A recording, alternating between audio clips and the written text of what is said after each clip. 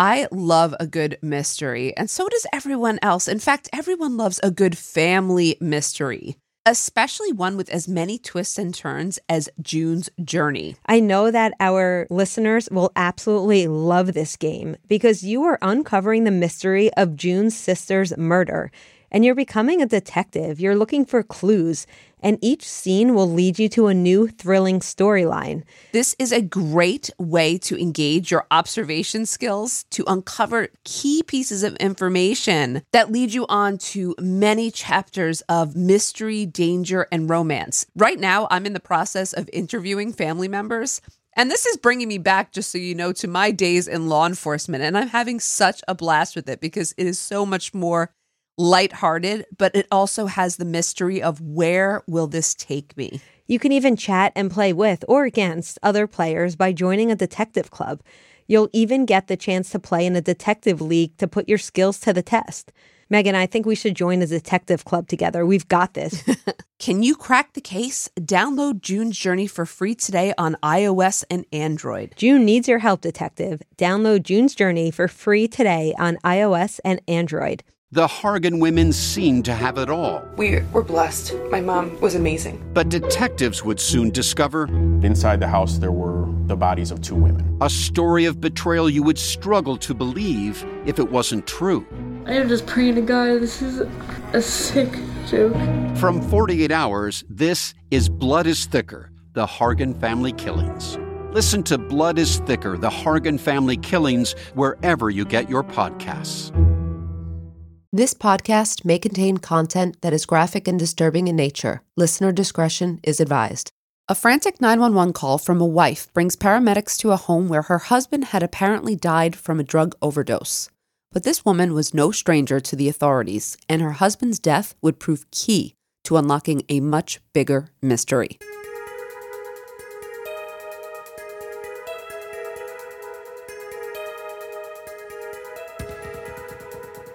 This is the Kelly Cochran episode.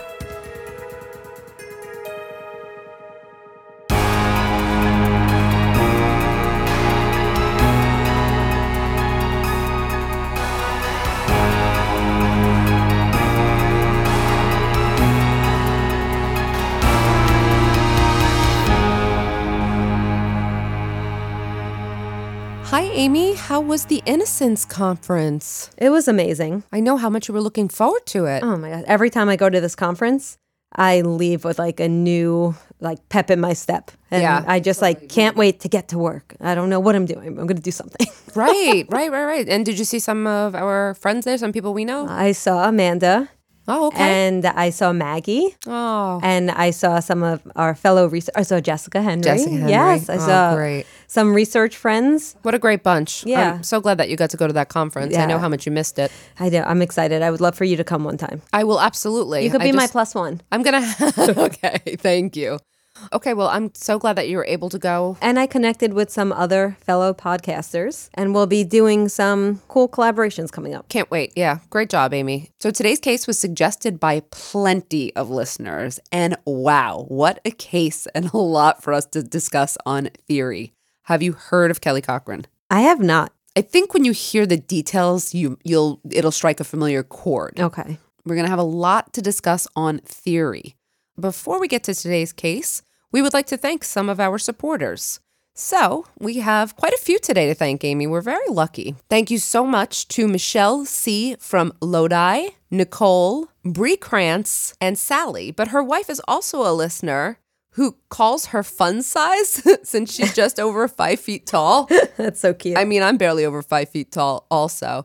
I also want to thank one more person personally. My good friend, one of my dearest friends, Christy, became a patron.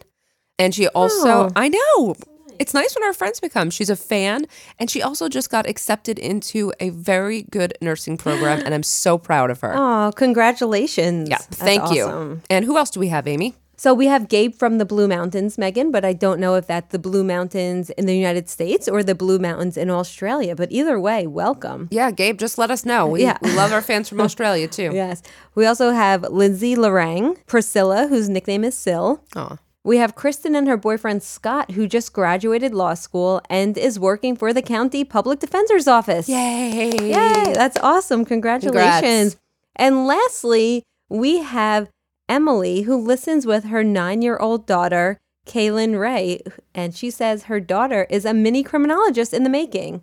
And they are from Sour Lake, Texas. Wow. Well, I will say that I watched crime shows with my mom at an early age too, and it's actually how I became interested in the field. Yes. So. How awesome is that? Well, thank you all so much. It's so great to have people listening with their loved ones, and we love hearing from you all. Thank you so much, everyone. And just want to point out that other than becoming a patron, there are many ways you can support the show. You can follow us wherever you listen to our podcast so that you get notified when we release new shows. You can leave us a review. You can share us on social media, tell a friend, any number of ways you can help support us. And we appreciate them all. Megan, before you get into today's episode, I have something exciting to share. We're trying out something new for Patreon. Okay. We've gotten a lot of requests, Megan. What's our number one request? Can we please take a class? How can we take a class with you? Well, now you can. We're going to try out something new. So for our $10 and up tiers, we will have our first mini class on May 12th, 11 a.m. I am going to be hosting a Zoom class the same way I teach my classes on campus. And what are you going to be talking about? I will be talking about, I'm going to start, I think, with my lecture on the process of justice. Okay, so that's like from basically arrest all the way through the process till the end. This is a section I cover in my Intro to Criminology and Criminal Justice class. Of course. And it's one of my students' favorites, so I thought this would be a good place to start. I think it's great. You know, if I'm free, I'll be there. And Amy, what happens if someone can't come on May 12th at 11, but they really want your lecture? That's a good point because we have a lot of international listeners, and that might be like 3 a.m, and I don't expect you to come.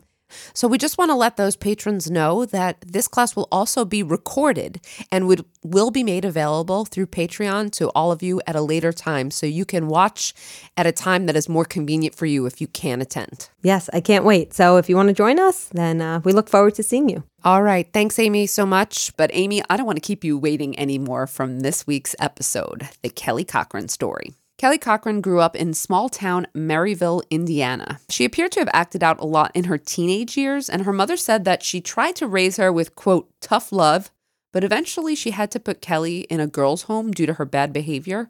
And I don't think this was a very long time. It was maybe like a year or two. Nevertheless, Kelly stayed in touch with her next-door neighbor, Jason Keegan, and eventually the pair wound up dating. So that's how I know she wasn't also in this, home forever. I think it was just during some of those rough teenage years. Eventually, she started dating Jason, and when she was in high school, and they would get married shortly after at a Methodist church that was local to them. They remained in Indiana until 2014, and at that point, they relocated to the Upper Peninsula of Michigan, next to Ottawa National Forest. It's a very remote escape from the city, and I mean very rural and very remote. Just keep that in mind. As an adult, Kelly was described as very friendly and very talkative. Kelly was well liked at work, but at home things were different. Coworkers would recall that Kelly had mentioned problems with her husband, and in fact, she claimed that her husband Jason tried to kill her at one point and threatened suicide to follow. Even from the outside, it seemed like to others that Kelly and her husband Jason were involved in a volatile relationship, though it was unclear as to the cause. But in late 2014, it would become clear to everyone. The first clue occurred in late October 2014, when Terry O'Donnell reported her ex-boyfriend, Chris Regan, a 53-year-old Upper Peninsula resident, missing. Terry and Chris originally met in the 1980s, in high school, I think, but they didn't begin dating until several decades later, when each of them divorced their respective partners. And at that point, they began a long-distance relationship for about a year and a half before they decided to part ways. But they remained on good terms, and Terry still cared a lot for Chris, and they stayed in contact. Chris had been making plans, however, to move from Indiana to Asheville, North Carolina. Do you know Asheville? No, but I hear it's lovely there. It is. So my brother lived there. Oh. It is so nice. Okay, so he's making these plans, but Terry noticed that he'd kind of gone out of contact, and she thought he went missing. So Terry went to the police and reported Chris missing. The police asked if she could get into his home. Would she let them in? And so she took the police to Chris Regan's apartment, and it seemed to her disheveled, like he hadn't been there, but he was in the process of moving, so it could be disheveled. But she said it didn't look how he would leave the house. She said just by the sight of the house, she knew something instantly was wrong because she knew him. Chris's car was later found at a nearby park and ride, having been there for over 2 weeks, which was very suspicious to everyone that he would leave his car at this, commuter kind of hub for 2 weeks. Detectives were brought in to investigate. They suspected Terry, jealous of other women Chris was involved with, might have had a motive to harm Chris.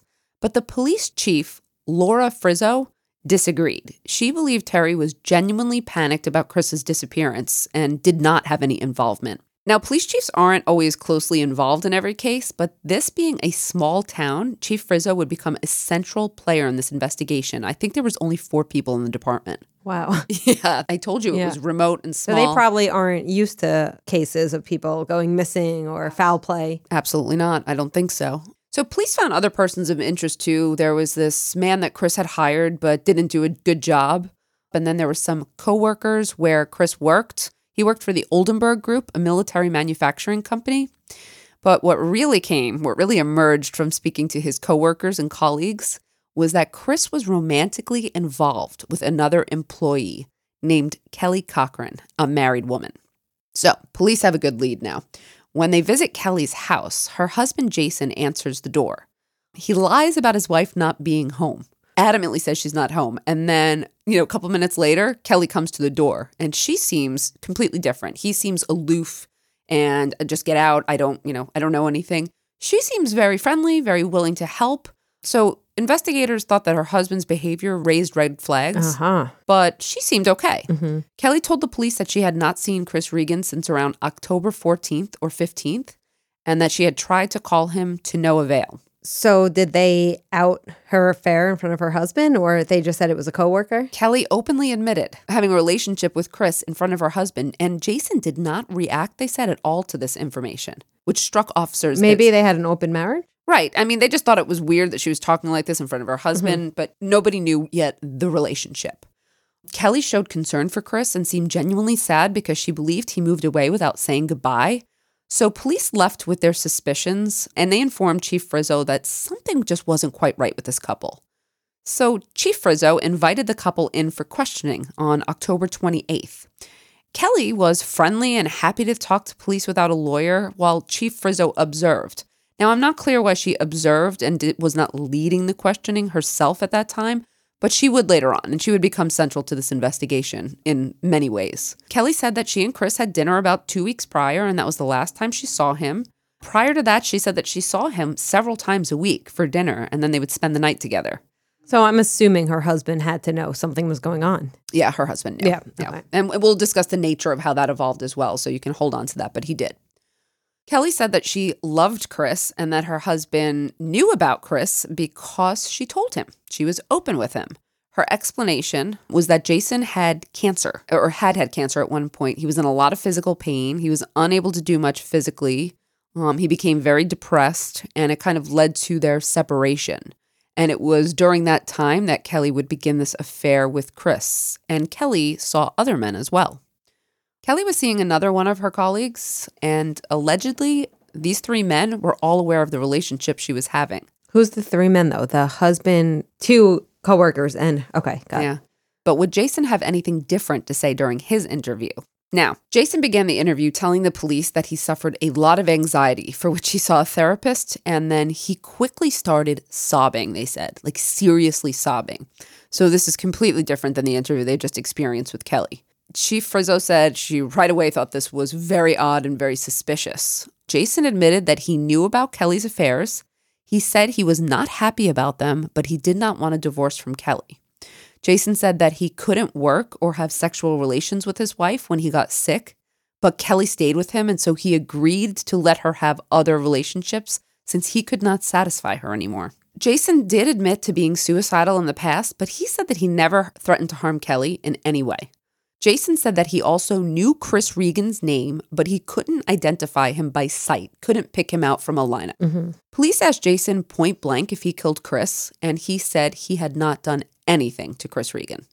But the investigation would go on from there. So further investigation confirmed that not only was Jason upset about Kelly cheating, and they weren't really separated, but he had been sending her text messages to this point. The text messages revealed that it was more serious. He was much more upset about it than he would reveal. Lynn and Curtis Hull, their mother and son were on Kelly's cell phone records, so police went to visit them as well, trying to get information. They knew Kelly from work and reported hearing that her husband Jason was very obsessive, controlling, and jealous, that he was an abuser, and Kelly had to get out of the relationship.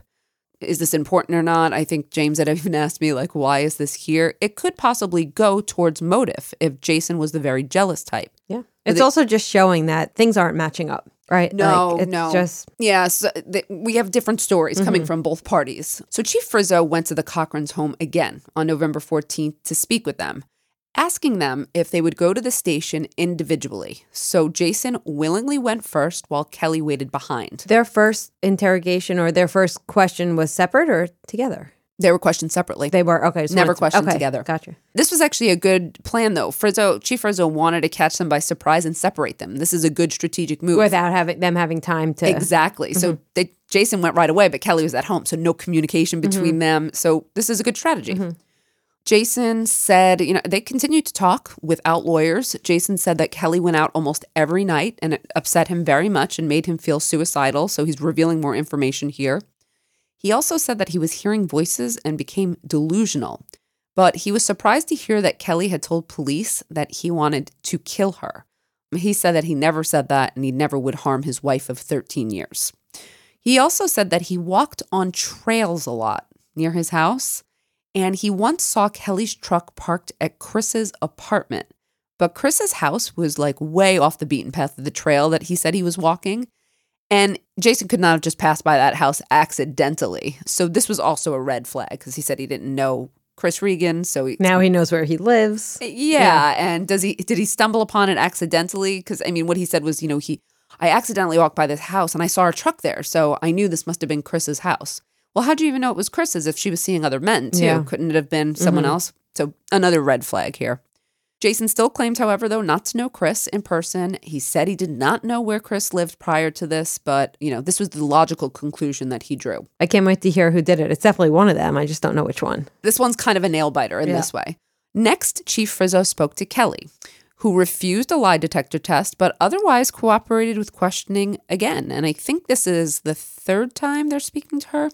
It was around this time that Chris's son, Chris Regan Jr., contacted the police. He was worried about his father as well.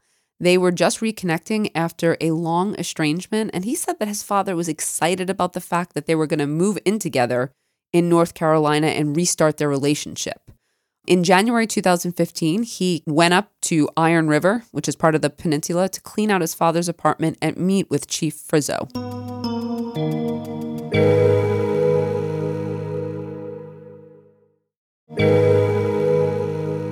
The investigation is going along. It's been a couple of months. Chris Jr. is worried about his father, what's happening. So next, the police interview Eric Erickson. He was Eric Erickson. Okay. This was the third man that Kelly was seeing. He had moved back up to the Upper Peninsula after serving in the military. He worked under Chris Regan at the Oldenburg Group, and he and Kelly began an affair in September of 2014. And in fact, Eric had even admitted to taking Kelly to that park and ride where Chris Regan's car was found. Remember that? So was it possible now that Eric is actually a suspect? We're now talking about, it was his supervisor. They're both having an affair. He's the one who knows the park and ride. Kelly and Eric had met at that spot just 2 days before Chris vanished. And Eric was willing to share his text messages. He volunteered to take a lie detector, which he subsequently passed, and he was cleared as a suspect. Another colleague of Chris's, Chris Regan, Art Johnson, told the police that Chris was very mad at Kelly for having told people that she was seeing him because he wanted to keep this private at work. But did this have anything to do with Chris's disappearance? You'll have to wait and see, Amy. Now, Chief Frizzo wasn't getting much help. She had asked for some help from outside investigators because with the limited resources in a department of 4, she needed it. But the outside investigators didn't think that much was suspicious with the Cochrans. They were dismissive. She was the one who was leading the charge here, and they didn't see it. But she was able to get a search warrant for their home despite this. And in March 2015, based on inconsistencies in their statements and these contradicting stories, they got the search warrant and searched the home. So what would the home reveal? The pair had a lot of swords and knives. I don't really understand this, to be honest, but they had a collection of bows, arrows, darts, and they had firearms. Okay, but it's legal. Yes. Okay. I just don't understand the swords and knives. I guess that just never appealed to me. It also appeared that Kelly and Jason had been remodeling, and they had painted over a lot of rooms, which of course made it seem to the police like maybe they were trying to hide something. Did it also smell of bleach? That was a good question. Crime lab technicians also came to the house finding blood on the ceiling of their living room after reacting with luminol. I guess it shone through the paint. Okay. They saw cast-off specifically. And for people who don't know what cast-off is, these are like blood droplets that are flung or cast off an object in motion containing blood on it. A ceiling is where you would expect it to be. Yeah, walls, ceilings, that you're going to find spatter. But pretty much you could find it anywhere. And while the search revealed some interesting findings, analysis of the evidence was needed before making an arrest. So, the Cochrans were not arrested that day. And what happened following the search? Well, they disappeared the very next day. I was just going to say, that's funny you said that because I was wondering if the Cochrans knew that they were searching the house, but there's no arrest warrant or anything. They're out of there. Oh, yeah. Oh, they packed it up and left. Their neighbors, who basically they had spent the day with while police were searching their house, told the police that Kelly and Jason were very nervous while the search was going on. Now, in fairness, I would be very nervous if someone was searching my home, too, even if I didn't have anything to hide. Yeah. So I don't know It's a high-stress situation. Exactly. Okay. Those same neighbors, the Sailors, had some more damning information, though, claiming to have heard gunshots from Kelly and Jason's house around the time Chris vanished. It sounds like they probably shot guns for sport, right? They had quite a collection. Well, let me tell you what else they heard. Okay. They also heard power tools for this remodel at very odd hours of the night and early morning, like sanders and other loud machinery, but only in the off hours where most people were sleeping. So that's also a little strange, but maybe you say, hey, they're working, night owls. That's probably when I do my remodeling. But what were they actually doing? Were they remodeling, or did something happen in the home? Did they shoot Chris Regan? Further, power tools, is it possible that there's a dismemberment in the home here? The Sailors then revealed some further damning information. I guess these neighbors were just, wealth of information. This part, I don't think anyone's going to appreciate, but I'm just going to say it. They said that Jason and Kelly had invited them to a barbecue 2 days after Chris went missing, and that it was very odd because they never invited anyone over. But they also reported that the meat they served was transparent-like and unlike any meat they had eaten before. And yeah, they wondered if they had been fed dismembered body parts. They wondered if they had consumed part of Chris Regan. Why would you keep eating it? I guess at the time, why would anyone suspect that you're eating human flesh? Maybe they were just trying to be polite. I don't know. Oh my God. Please tell me it was confirmed or not confirmed that that was the case. Ugh, I don't want to know. Never mind. I can't exactly speak to that at this moment, but I think we can draw conclusions later about that. But yeah, this is very upsetting. And I have to tell you, I watched a documentary on this. It was called Dead North. And the listener who suggested the documentary, because I was like, where can I find out about this? One of the neighbors was actually on the documentary talking about the effect that this has had on his life, because he was at the barbecue and it's like destroyed him in many ways, thinking that he ate part of a person, really. Yeah. You could really see like how it destroys me just hearing it. I couldn't imagine. He was very tormented. I felt very bad when I was watching that. Unfortunately, the lab results could only identify that it was blood on the ceiling, but not whose blood. Like they could say it was blood, but we don't know whose it is. But a second search revealed more blood in the house. And this was after the Cochrans had vanished. They also recovered notes written by Jason while he was hospitalized in a psychiatric facility. And this was just before Chris Regan had vanished. It was like a book or journal, and it had different chapters that were very, very dark and seemingly alarming, like violent ideologies and scenarios and violent thoughts. But they weren't evidence of a specific crime, and they didn't contain any specific information pointing to a crime against Chris Regan. But they're starting to get the picture that Jason is a very violent thoughts. The Cochrans weren't gone for long, though, because they were discovered by private investigators hired by Chief Frizzo, who had placed a GPS tracker on the Cochrans' vehicle. So she probably thought they may flee, right? Yeah, I think so. She She's badass. You know what? She came off as a badass to me when I watched the documentary as well. So they were traced to they went home. They went to Hobart, Indiana, which was right near where basically where they grew up. With the help of the Indiana police, a DNA search warrant was served on Jason, and he was brought into the Hobart police station, where Chief Frizzo was waiting, and she began her plan to try to get Jason to give up information and turn on Kelly.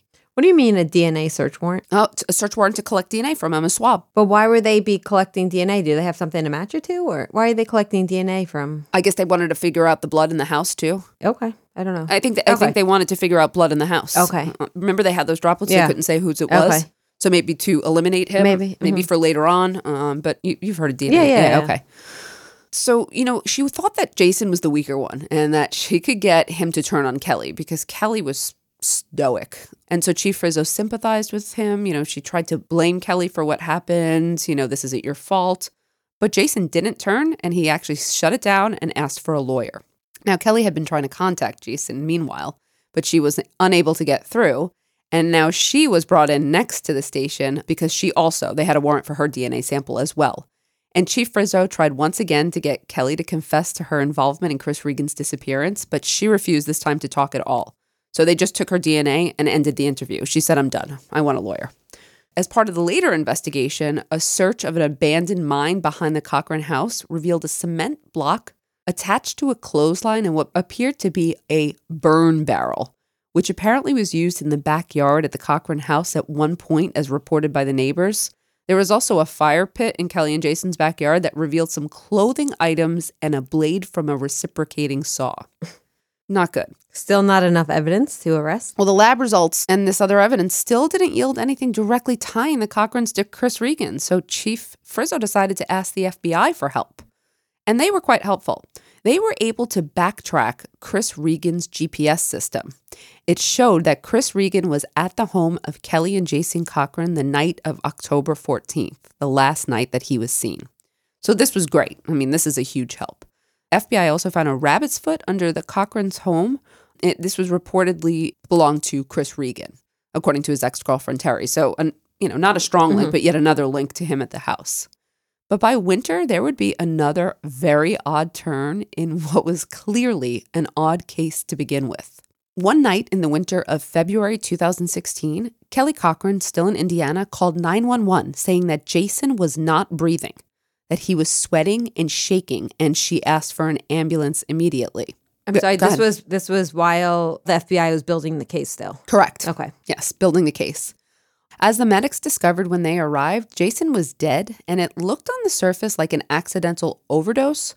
He was using heroin, but an investigator was assigned to look into this, and medics noted that Kelly seemed to keep getting in their way. Like they were trying to get to him. They didn't know that he was dead, and they said it seemed like she was preventing them from trying to save Jason. They went so far as to say that. The Hobart Police Department began looking into the death of Jason and also at the early interviews of both Jason and Kelly. All involved noted that Kelly was calm and in control always, not wavering from her position, had nothing to do with the disappearance. But Jason was a lot rockier, they thought. Jason's autopsy revealed signs of asphyxia and strangulation. And even though he had heroin in his system, the manner of death was determined to be homicide. And with the ruling of homicide, guess who becomes the primary suspect? They were able to arrest her at this point. We'll see. Okay. Kelly became the primary suspect, of course, but investigators did not rush in because they still wanted to know what happened to Chris Regan and if they could find his remains. Would she be helpful now? So following Jason's death, Kelly was interviewed by Detective Ogden in Indiana about the circumstances surrounding Jason's demise. She said that she called 911 on the evening of Jason's death because she realized that he wasn't breathing and she was smacking him to wake him up, but it wasn't working. So then she called for help when she couldn't, get him to wake up. But after a while, Ogden was talking about this, but he really wanted to get to Chris Regan, and he pivoted at some point. And he tried to appeal to her saying, Jason's gone now. I think he was trying the strategy, he probably did it. But you could help, like you could release his secret. So he was trying to get her to reveal the truth about what happened, or just, to even if it's not the truth, what happened? Is he dead? Where can we find him? But she stuck to her position about Chris and Jason. She just stayed with it. She stayed stoic and claimed that she had no idea.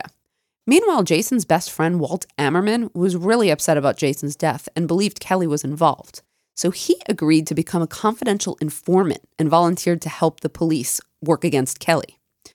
So they concocted a plan where Walt contacted Kelly and said that Jason had written him a letter saying that if anything happened to him, please send this note to the police.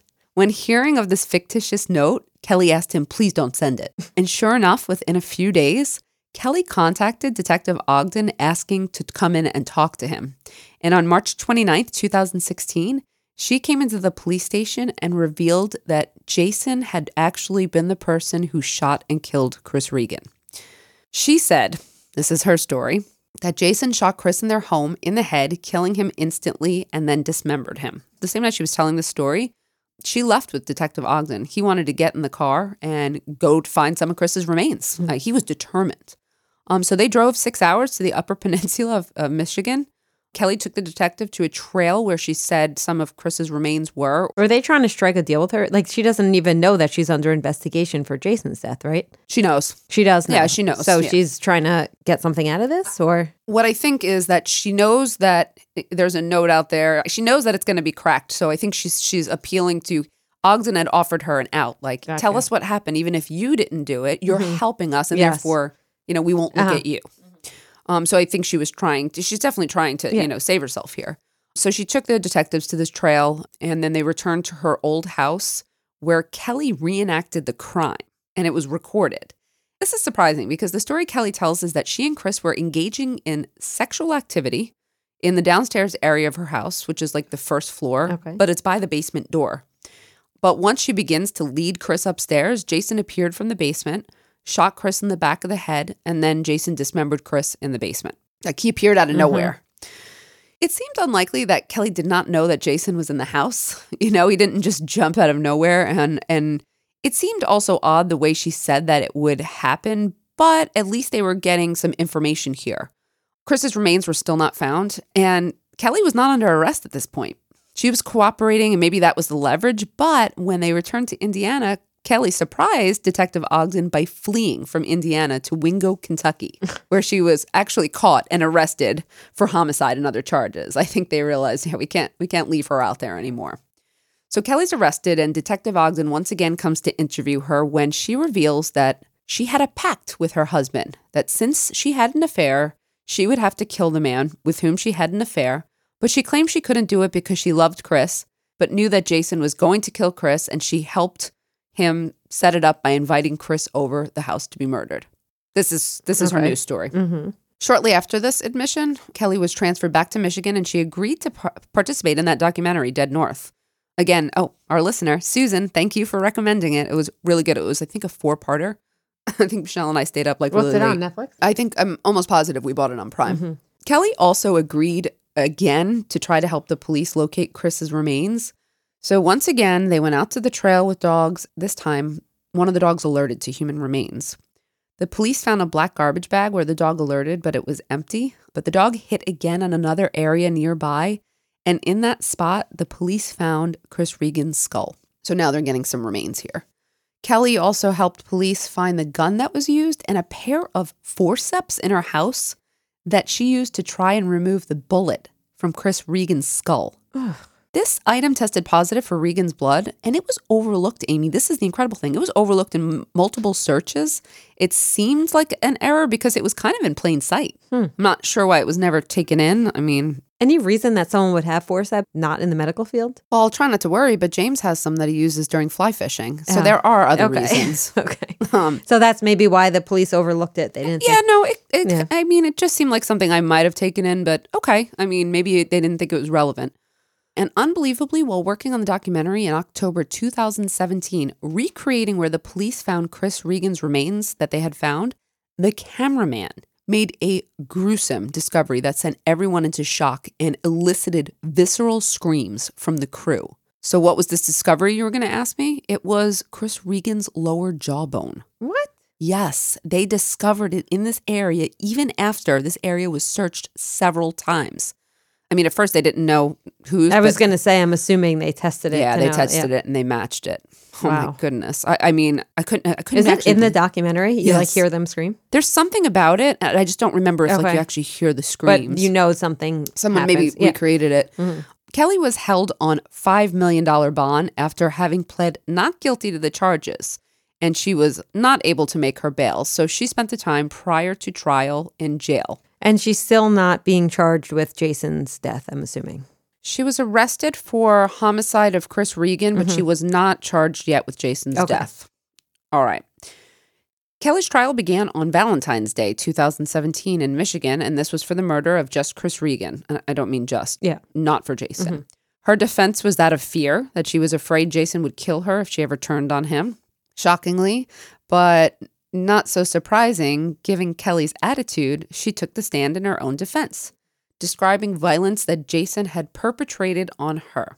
But the jury did not buy it, and Kelly was found guilty on all charges involving the homicide of Chris Regan, and there was just palpable relief from everyone who knew him.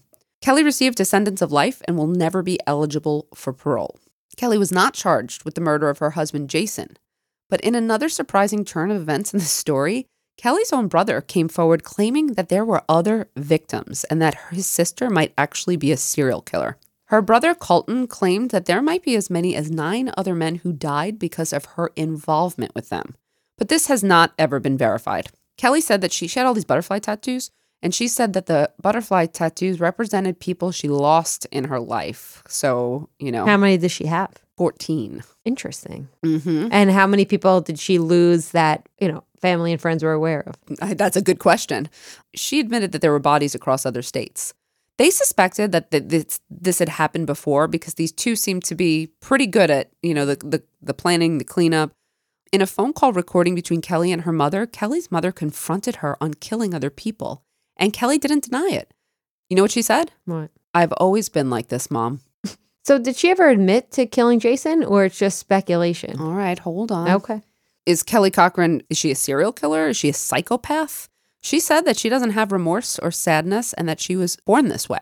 She finally confessed, just so you know, to killing her husband in 2018. I don't think there was any incentive. I was going to ask if she got anything out of it. No, she didn't. I think she just knew, she was done for anyway. She's probably proud of it. She's a psychopath.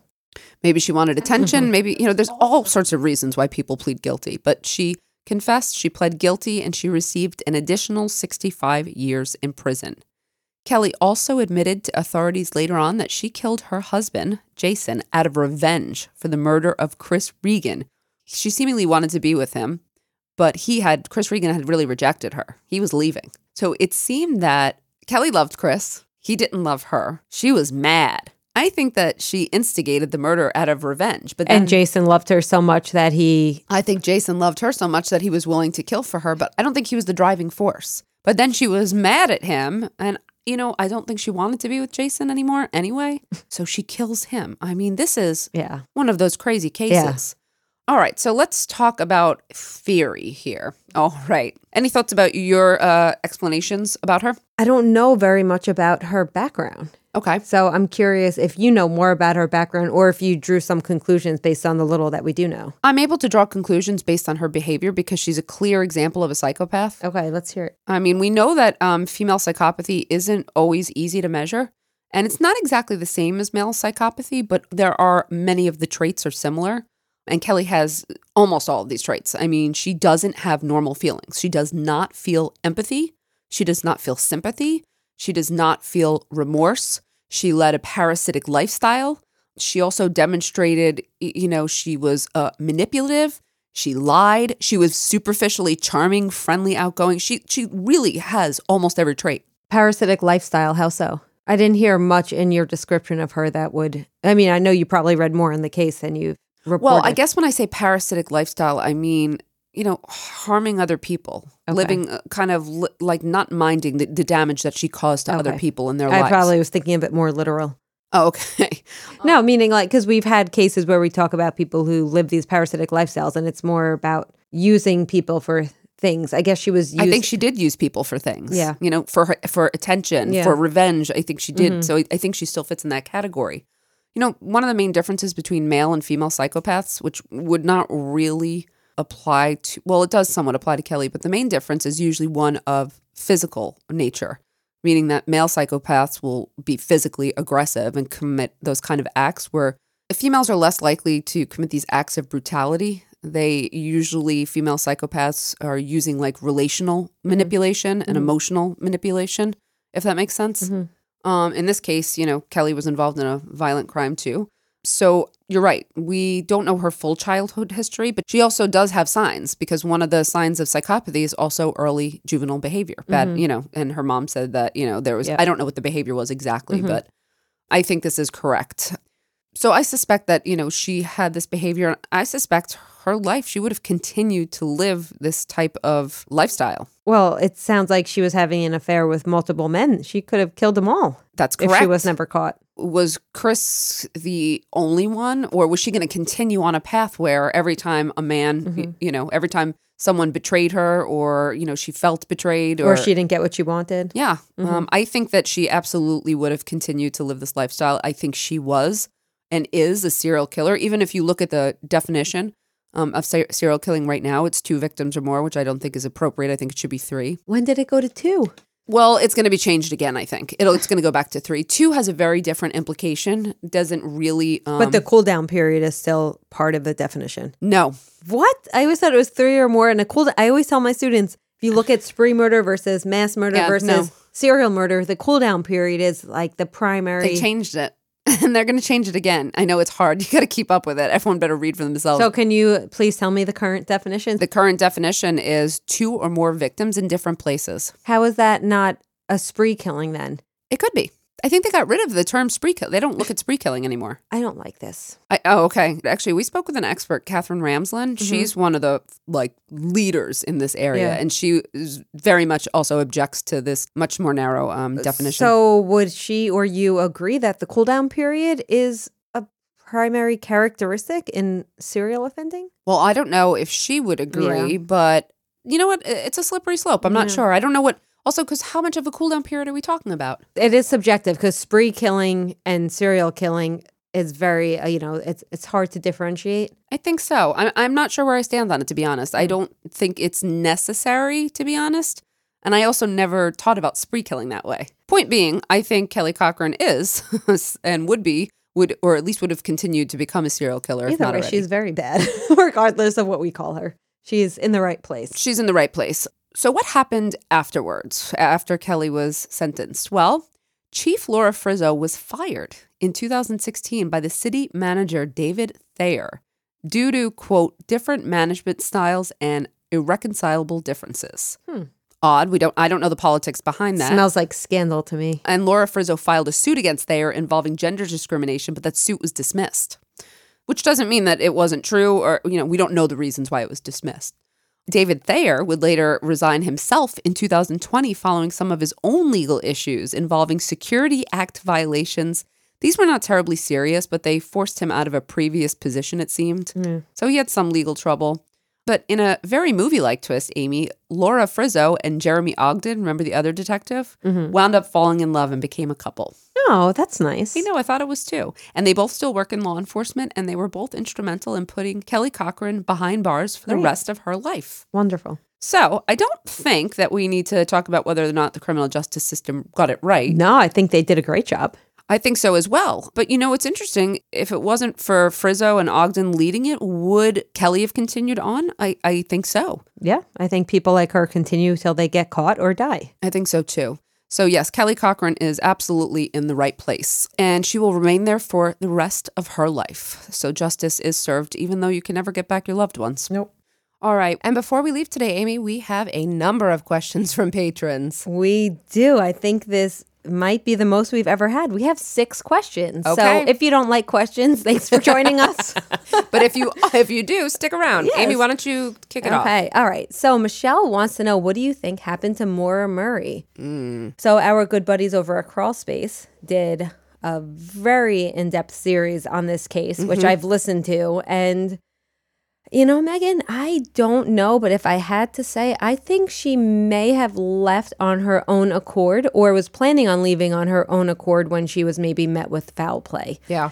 Such a tragic case. I keep hearing that they're getting closer to figuring out what happened, but I feel like over the years that has happened. But I really hope that this poor family does get some justice for and find out what really happened. Well, it was a motorist that spotted her, right? So she told people, she was in a school and she left nursing school and said, there's a death in the family. So she was going to be gone for a week. So that indicates, and she had packed up a bunch of stuff. Right. So that indicates that she was planning on going somewhere. She also made phone calls to inquire about places to stay in Vermont, which was an area where her family often vacationed. Okay. So it seems as if she was planning on going somewhere. Those close to her did not know anything about this trip, though.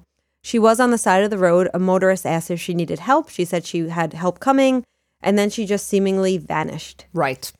And, there's obviously more to the story, but since we have 6 questions, we'll stop it there. I mean, definitely she met with foul play. I just don't know how or what, I still wouldn't know. It's one of those mysteries. Or, some people say she wanted to disappear and that she did. I don't believe that whatsoever. Yeah. Okay. I just want you to know. Okay, Megan, can you read the second question? Nicole would like to know, has anyone utilized non-insane automatism as a defense successfully? There's the concept of insane automatism, which is when you enter a dissociative state and commit a crime. That is something that happens naturally or something from internally. But the idea of non-insane automatism is that you enter some type of dissociative state through something external. So like our Ambien cases fall under that? Yes, exactly. Okay. So, people who have taken Ambien and then woken up and they had no idea they committed a crime. Now, this is a very complicated question. What I can tell you offhand is that I know several cases in which this has been raised. Nicole, depends on how you define success. So when I look at success, I don't know offhand of any outright acquittals, but I definitely know cases in which it was a mitigating factor and the defendants received lesser sentences. So you might argue that's successful in that way. Yeah. And Nicole, thank you for bringing that up because that's got me thinking we should cover a case in which this was brought up. Right. All right. What is the best gift you have ever been given? And Sally asked this because she was given a llama rather than a car on her 16th birthday, which is so awesome. Is that awesome? So it's like I wanted a pony. Yeah, I got a llama. Do you know how much I love llamas? I send you like those funny pictures. All the time. They're so cute. You have a picture of a llama in your office, or you used to. Oh, yeah. It was right behind my Zoom. Yeah. So we're both going to take this one, Megan. I will say that, listen, I'm going to think of a gift as a material item because otherwise I would say family, I would say children, but let's think of it as a material item. Right.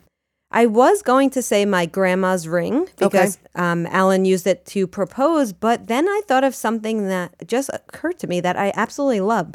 My brother bought me a journal. It's called A Line a Day. So I've always journaled since I was like 7 years old, but as life gets crazier, I don't have time. Oh. So it's called A Line a Day, and it's literally like 3 lines. So every day for my whole life, I've pretty much been just writing like a little tidbit. Oh, really? Yeah, and That's cool. I think it's really cool because I don't have time to journal. That's cool. But now I can have every day just something written. So try to beat that.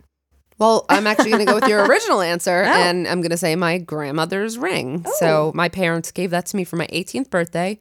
It was her diamond for when she got married. It's been in my family for well over 100 years, and so it carries very significant meaning to me. Now, can you wear it, or are you allergic to it? I can't wear it. I am pretty much allergic to it. But at I'm least you have it. to all jewelry, but it doesn't, it means so much to me just to have it. That's beautiful. No, thank you. Priscilla wants to know, do you believe in the supernatural / paranormal? Absolutely. I'm going to say absolutely not. Really? Yeah. Oh. Absolutely not, but I hope no ghosts get mad at me for saying that. I can't actually support it with what specifically I believe, but I definitely believe that we are among the supernatural, without a doubt. You watch a lot of those kind of movies. That's probably why I believe that, but I still believe. Yes. Okay, now this is from Kristen and her boyfriend Scott, the one who's a new defense lawyer, which we love. Question is, in terms of lawyer performance in cases, what are some of the most egregious issues you have seen? Oh, I'm going to say lawyers being drunk on the job is pretty bad. Falling asleep. I'm going to say that, but I'll also say some Brady violations. I'm sorry, lawyer performance doesn't mean only defense attorney. Okay, I was thinking of it from the defense side, but from the prosecution side, yes, Brady, there's been some really bad Brady. I mean, some of the worst Brady has been a written confession from the actual person who did it while someone's wrongfully convicted and languishing in prison. I've also seen just, there are cases where I can't even think of them specifically, but I can think of cases where it was very lazy lawyering. And so, we did enough. We met the bar. And this came from a couple defense cases we covered. We thought we met the bar for creating reasonable doubt. And I would say, look, if you have the resources, and not all defense attorneys do, as you know, as public defenders, but if you do have the time and the resources, I don't think it's enough to just meet the bar. Go further. Yep. This is the most important thing you can do, is defending someone's, rights. Yeah. So that was your advice part? I think that's my advice part. Okay. So my advice part, because I always think it's interesting in defense, it doesn't actually matter if your client is innocent or guilty. You're actually better off not even knowing, because it's really about your job as a defense attorney is to make sure your client's constitutional rights are protected, correct? I've spoken to many defense attorneys that have a lot of trouble when they really believe in their client's guilt, and they've had sometimes that clouds their vision of what their job is. The only other advice I would give would be for prosecution, if we were talking about the prosecution, is to, understand how much power you have and try to please exercise it as fairly as possible and really look for justice. Yep. Now, this is from sweet 9-year-old Kaylin Ray, Emily Lynn's daughter, and she wants to know, what do you think of little kids that are 5 or 6 and get arrested? Can they be helped so that they can grow up to be better? Oh my gosh. So sweet. You're on the right track there, Kaylin Ray. And yes, absolutely. I don't think any child should be arrested at that age. No, I don't either. I think anyone can be helped, and it's just a matter of how much help they need, and do we give them the right kind of help. I think that's totally true. But also, children are more amenable to help because it's before you've developed into an adult pattern of, crimes or, even the attitude or the mindset. So yes, 5 and 6-year-olds should not be arrested, but young children who are arrested and commit crimes can absolutely be rehabilitated. Yes, and it's our jobs as adults to see that happens. Yes. All right, everyone. Thank you so much for those very interesting questions. We appreciate them, and we will catch you next time on Women in Crime. Women in Crime is written and hosted by Megan Sachs and Amy Schlossberg. Our producer is James Varga. Edited by Jose Alfonso. Music composition is by Desert Media. If you enjoy the show, please remember to subscribe and leave a review. You can also support the show through Patreon, where you can get access to additional ad-free content such as virtual happy hours and an extra full-length episode each month. For more information, visit patreon.com/womenincrime.